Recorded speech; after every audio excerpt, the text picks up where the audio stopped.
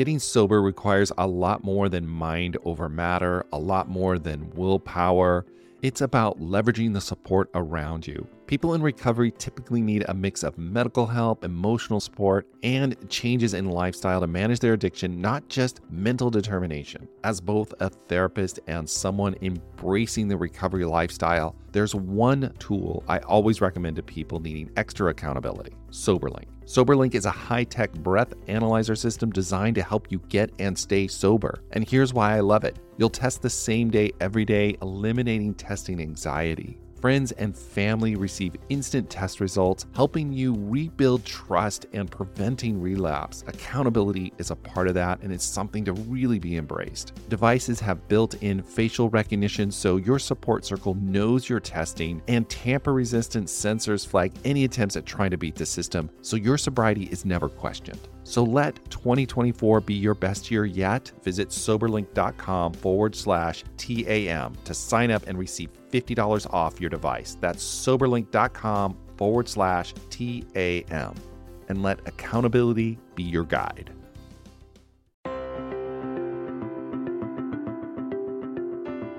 So I'm very excited about this next guest, Dr. Tony Mele. He came to our agency at Novus to do a training on motivational interviewing. And what was great about it is that he was really able to go in depth and look at not just what motivational interviewing is, but how it works with the brain to create change. And so I was excited to ask him to be part of this podcast. And I approached him and I said, hey, would you be willing to do this? And I was very excited that he said yes. So here he is, and I hope you guys enjoy.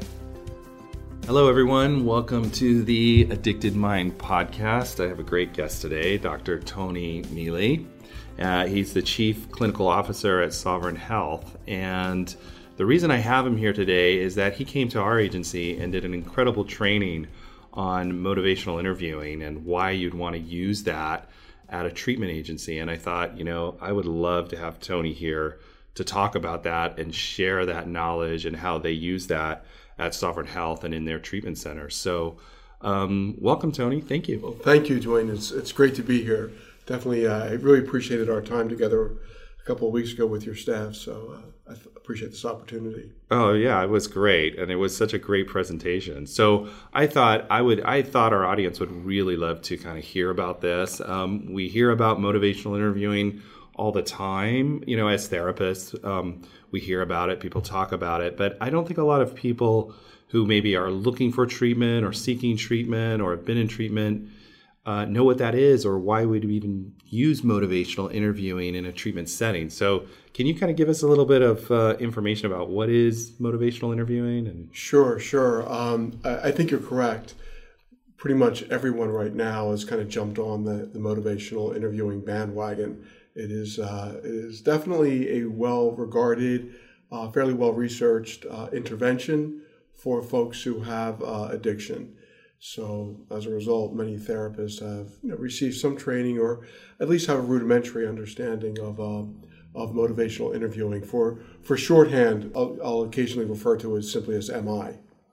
So motivational interviewing is actually a technique. I tell my staff it's not the entire therapy. It's really a technique that a therapist can use, the goal of which is to bring forth the ambivalence that a person with an addiction has towards resolving that addiction. I think the thing that we have to understand, or we often do understand, is that an addiction, while it is definitely a brain-based disease, is also serving some kind of a psychological function. In the old days, we would when you're kind of saying ambivalence, so the person who comes in, maybe they kind of know they have a problem, but they don't really want to do anything about it, which is a lot of people struggle with addiction. I think they know that there's an issue there, but maybe they don't want to take action. Is that kind of what you're talking about? I think that's part of it. I think when you work with a person who has an addiction, and you ask them what would life be like without the addiction, oftentimes they'll go into the loss. You know, Right. Yeah, definitely. The addiction is clearly serving a purpose. You know, you talk with a fellow who says he loves his wife, or a woman who says she loves her husband, and then you ask, well, how do you spend your week? And they say 5 nights a week I'm in a bar. Right. And so, well, how does that jive with loving your spouse? You're spending most of your time away from your spouse. So I think the ambivalence is not only the denial or minimizing of the problem, it's, okay, what am I going to lose if I give up the casino, if I give up the pornography? Right. You know? Oh, that's great. Yeah, that's a great way to look at it and really see that. And it starts to bring in that, almost that contradiction. Absolutely.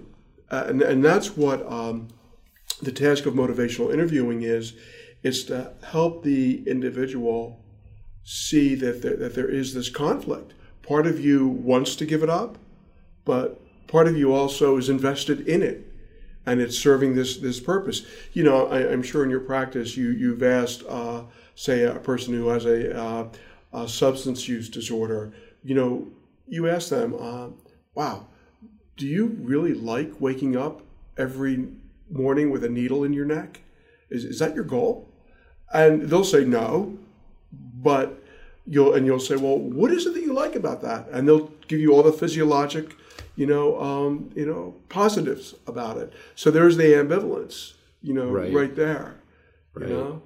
And so they're able to start to see that. So if a therapist or a treatment center is using this, they're going to start to kind of introduce this language. Yeah. Would you say it's kind of a language technique or a way of asking these questions that help people move forward? Would that be a way to define it? Or I think that's a good way of putting it. It really is a language. It is helping. MI is a way of helping the patient, the client, start to look at their own behavior a little bit differently. You're trying to, when you're using it, you're asking questions that start to break up how they're conceptualizing the addiction. So you say to them, geez, you tell me you love your wife, yet you're in a bar 5 nights a week. Let's talk about, there seems to be some kind of inconsistency there. Let's right. Tell me about both. Tell me about how you love your wife. Boom, boom, boom. Tell me how the addiction, the bar is meeting your needs. So you're really bringing these contradictions, to the forefront. At some point in motivational interviewing, you wind up, as a therapist, facing cognitive dissonance. Define that for people. Which is people just, hear that, yeah. and that's like one of those terms that a lot of people won't know what cognitive dissonance is. Cognitive dissonance is really the challenge of holding two opposing, experiences, feelings, viewpoints at the same time. And most of us don't like it. It's not a very comfortable place to be. In relationships, it's kind of the love-hate in a relationship. I love my wife. I hate my wife. I love my husband. Hate my husband. So you want that dissonance to come up in therapy. You really do, because if you don't get dissonance, then you're going to maintain the addiction. Right. So that discomfort starts to kind of create the motivation. Absolutely. And that's the perfect word, discomfort. You want them to feel discomfort, Absolutely. And that starts to move them. Then they have to really start to make a decision of what they want.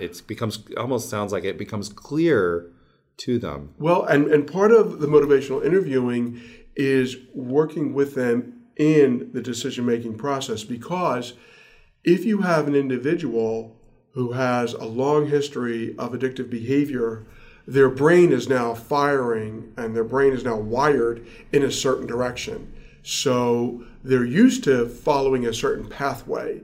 So they now equate. One of the things that we know in the brain is the link between the emotional center, we often call it the amygdala, and the memory center, which we often call the hippocampus. They're very closely related in the brain, positioned. They're very close. So often our feelings and our memory become consolidated. I have a feeling and I remember it. Right. Okay. And that's what happens with an addiction. The addiction produces a positive feeling. People typically aren't addicted to things that don't feel good. Right. Right. So exactly. this feels good. I remember that feeling. I go back to that behavior. Right. Okay. So what we're trying to do is get folks to start to think differently. So if I have 12 years of addictive behavior, and that's what I know, now as a therapist, my therapist says to me, well, geez, Tony, why don't you start to think about what it would be like for you to not go to the bar every night? What would you do instead? Right, and then they can start to formulate that plan. So just to start to think differently about it. And say to them, what I would say somewhat paradoxically, I would say, wow, you would go home 5 nights a week and just watch the Anaheim Ducks on TV, or just mow the lawn. That doesn't sound like much fun. And and you kind of try to get them to really refute that. Yes, it is. It's better than coming home drunk every night. So you kind of play around a little bit with that. So tell me a little bit of how is this? I would say, like, how is this different from old school treatment? Where when we looked at treatment before kind of using this way of treatment, I think there was kind of an older school. Can you kind of share how you would see the difference, like? For me, from my own training, I see motivational interviewing as a way of getting to what we might call insight-oriented talk therapy. I think in the older model, it was much more the therapist asking a lot of questions. Tell me more about that, why that, trying to work through old patterns. This is a little bit more active. It's a little bit more what we would call directive. Okay. We have a series in motivational interviewing. There's a series of, say, anywhere from 7 to maybe 10 or 11 steps that you can follow. And they're all little techniques, and the goal is, as I see it, the goal is to, as you said earlier, to create some discomfort, to shake up the positiveness and the value that's been attributed to the addiction. So the questions, it sounds like with motivational interviewing, the questions are very calculated in a way to create that cognitive dissonance, that discomfort, to actively move the client into a new way of thinking about their situation, which hopefully leads to decisions to make some kind of behavior change. Is that? Absolutely. And I think that therein lies a big challenge for a lot of our clients when we say to them, what would life be like without this addiction? Right. Literally, what would you do instead? And one of the things we know in the brain, and I'm just going to use this kind of these numbers. Let's just pretend that walking on the beach with your spouse produces 1x of dopamine, the pleasure transmitter. Let's pretend that having sex with your spouse produces 5x dopamine. Well, what we know about addictive behavior, particularly certain substances like, say, cocaine, that produces 1,000x of dopamine. How do you compete with that? So how do you compete with that? Yeah, right. Yeah, exactly. Sex isn't even going to compete with that. Yeah, no, food. All the basic needs that are supposed to derive we derive pleasure and life from don't compete with some of these drugs. That's why you often will hear that the substances have hijacked the brain, and they literally have. They've taken over. They've taken over that process. I mean, if you're getting that 1,000 times dopamine, and it feels amazing, and you feel amazing, and you feel, for some people they report they feel complete, they feel powerful, they feel strong, they feel assertive, all the other feelings that when they're not on it, they're feeling. Exactly. So then the challenge is how do you start to create that with ordinary things? Well, ordinary. I mean, I guess I don't know if we call sex ordinary, but I guess that is ordinary. How do we create it with things that we're just supposed to get pleasure from, everyday things? How do we do that? Right. So that's the challenge, right? Yeah, I mean, telling a person with an addiction, hey, you're right. Life is fairly boring. Yeah. Every night's not New Year's Eve. That's the most of us do. We just kind of, get through and try to have a decent time, and we're not chasing the high. Yeah. And that's what is oftentimes with an opioid addict or a person who has a methamphetamine addict, you'll ask them, well, what do you do after you shoot up and get that high? Invariably, they'll tell you they start to figure out where their next one's coming from. Right. It's not like they're doing that and then going to work. Most are not, or barely functioning, but they're chasing that next one. Yeah, that also leads to that. I also think about, that relapse scenario because, it takes a while for the brain to heal, right? I think I heard somewhere, and I don't know to quote this is accurate or not, but, like 2 years at least for the brain to start to readapt to not having that substance in it. So you've got these 2 years of 1x dopamine, or 2x dopamine. And, I think that's where a lot of people fall into that relapse. So I guess with motivational interviewing, to kind of bring it back to that, you really got to create that cognitive dissonance with them to really make them really want to get clean and sober. And what you're doing with the MI technique is the assumption is that there is some level of ambivalence in this addiction. There's a recognition that the addiction is serving a purpose, that it is bringing positive brain effects, because it does. And there's also the assumption that most folks do not want to be controlled by this addiction, don't like the negative effects of the addiction. So there are some assumptions that we work with. And the other component to motivational interviewing is there's a fair amount of cognitive skill that is required to effectively use it on the part of the patient. And, I've kind of said this a couple of times. I think the biggest challenge I find is having the patient, the client, vision a life without it. It takes a lot to do that. Right. You got to see an alternative. Yeah. And, depending on how long they've been in their addiction, how entrenched their addiction is for them, it becomes, I'd imagine it becomes even harder as the more they're entrenched in that. Sure, because it's a brain pathway that's been created, So I go home, I leave work, and instead of going to the gym or going home, I go to the bar, or I go to the casino, or I go to the strip joint, Right. Yeah. What would be, can you give some, because I think it's hard if people haven't seen motivational interviewing in action, it's kind of hard to see these kind of questions kind of take place. Can you give some examples? And I'm kind of putting you on the spot here to give you what would be how might you ask a question? What would be a motivational interviewing question? If I was here struggling with addiction, let's say, what might you say to me? Or I would, after we did the basic introductions and, why are you here? What brings you in today? I would ask a person, well, tell me about your addictive behavior. Describe it for me. And I would ask them, I would probably say something like, wow, it sounds like you're getting a lot of pleasure from this behavior. Are there any negative effects of this? Is there anything you don't like about this behavior? Right. Well, it takes a lot of my time. Yeah. I'm spending so much time on the computer, looking at pornography all day long. I'm not getting my work done. Wow. What would you be doing if you weren't looking at porn on the computer?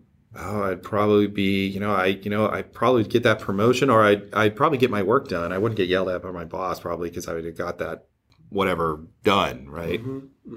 So when you compare getting yelled at by your boss versus the pleasure of the porn, how is it that you're making the decision to stay with the porn? That's a really good question.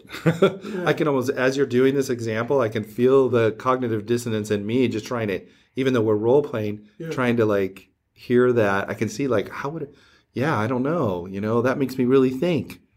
Yeah, definitely. That's a great example. But you're getting something out of it, right? Right. And I think as a therapist, even if we go back to, the Rogerian model, Carl Rogers, and certainly Marsha Linehan in dialectical behavioral therapy, our task is not to judge that behavior. It's to really appreciate that maybe it's something we don't agree with, but we understand how a person can go in that direction. We can understand somehow there's a physiologic, we would say neurologic, there's a reason for this behavior occurring. And so we don't sit in judgment. We just try to help the person understand that, wait a minute, this isn't as comfortable as you're making it sound. Right, right. This is somewhat upsetting to you. And that seems so, that motivational interviewing and like you said, DBT and the Rogerian, it really makes people feel a lot safer. Because I think they're already judging them. So there's a part of them that they already know. They wouldn't be they wouldn't be sitting in front of a therapist if they didn't think anything was wrong, or they wouldn't be in a treatment center unless maybe they're mandated or something. But, most of the time they know it. They already feel that shame and to kind of begin to explore this, you got to be willing to, they got to feel comfortable enough, because it's pretty vulnerable to start to look at yourself and look at the contradictions in your life. Well, I think it's in addiction recovery work, we often say that the client is fairly compartmentalized.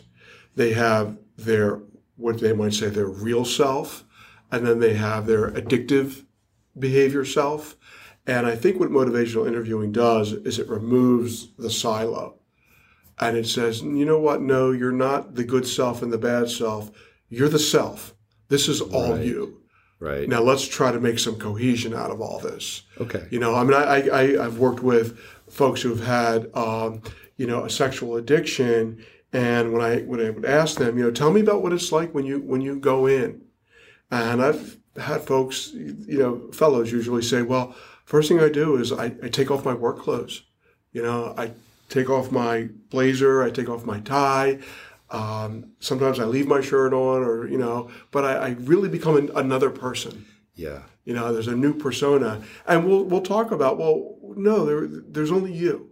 Right. Yeah. It's you that's going into that. Now let's talk about, and then you kind of spin out on that, right? And you say, well, we know certain personality disorders have the poorly defined sense of self, and is this what is this what the fellow's experiencing? But right. Oh, definitely. I think we could talk for a really long time about this, and this is such great information. Yeah. I think it just, as we look at addiction treatment, being able to approach any of these people, any of these people who struggle with addiction, they are truly suffering, and to be able to help them in any way we can, I think is just awesome. So it's wonderful to have you here. How can people get a hold of you if they want to know more about you and Sovereign Health and your programs? How can they get a hold of you? But the easiest thing is to Google us on sovhealth.com. And they can find all the information. Yep, they can check us out. Absolutely. Well, thank you, Tony. Thank you so much for being here. My pleasure. This is awesome. Absolutely. Thank you. All right, everybody. That was Dr. Tony Mele and at Sov Health. I encourage you, if any of you are struggling with addiction, to seek out their treatment center. These guys are amazing, and their mission is to just bring unparalleled treatment to the patient. They really want to help people who are struggling. So reach out to them. This information will also be on our website, theaddictedmind.com. You can go there, and we'll have all the show notes there so you can get any information there as well. Thank you very much. I hope you enjoyed today's episode of the Addicted Mind podcast. Please support us by going to iTunes and leaving us a review. Every little bit helps. Also, if you'd like to support us directly, you can go to our Patreon page at patreon.com/theaddictedmind. There you can support us directly and help offset the cost of producing this podcast and help us get this information to everybody who needs it. So take care, have a wonderful day, and I'll see you next week.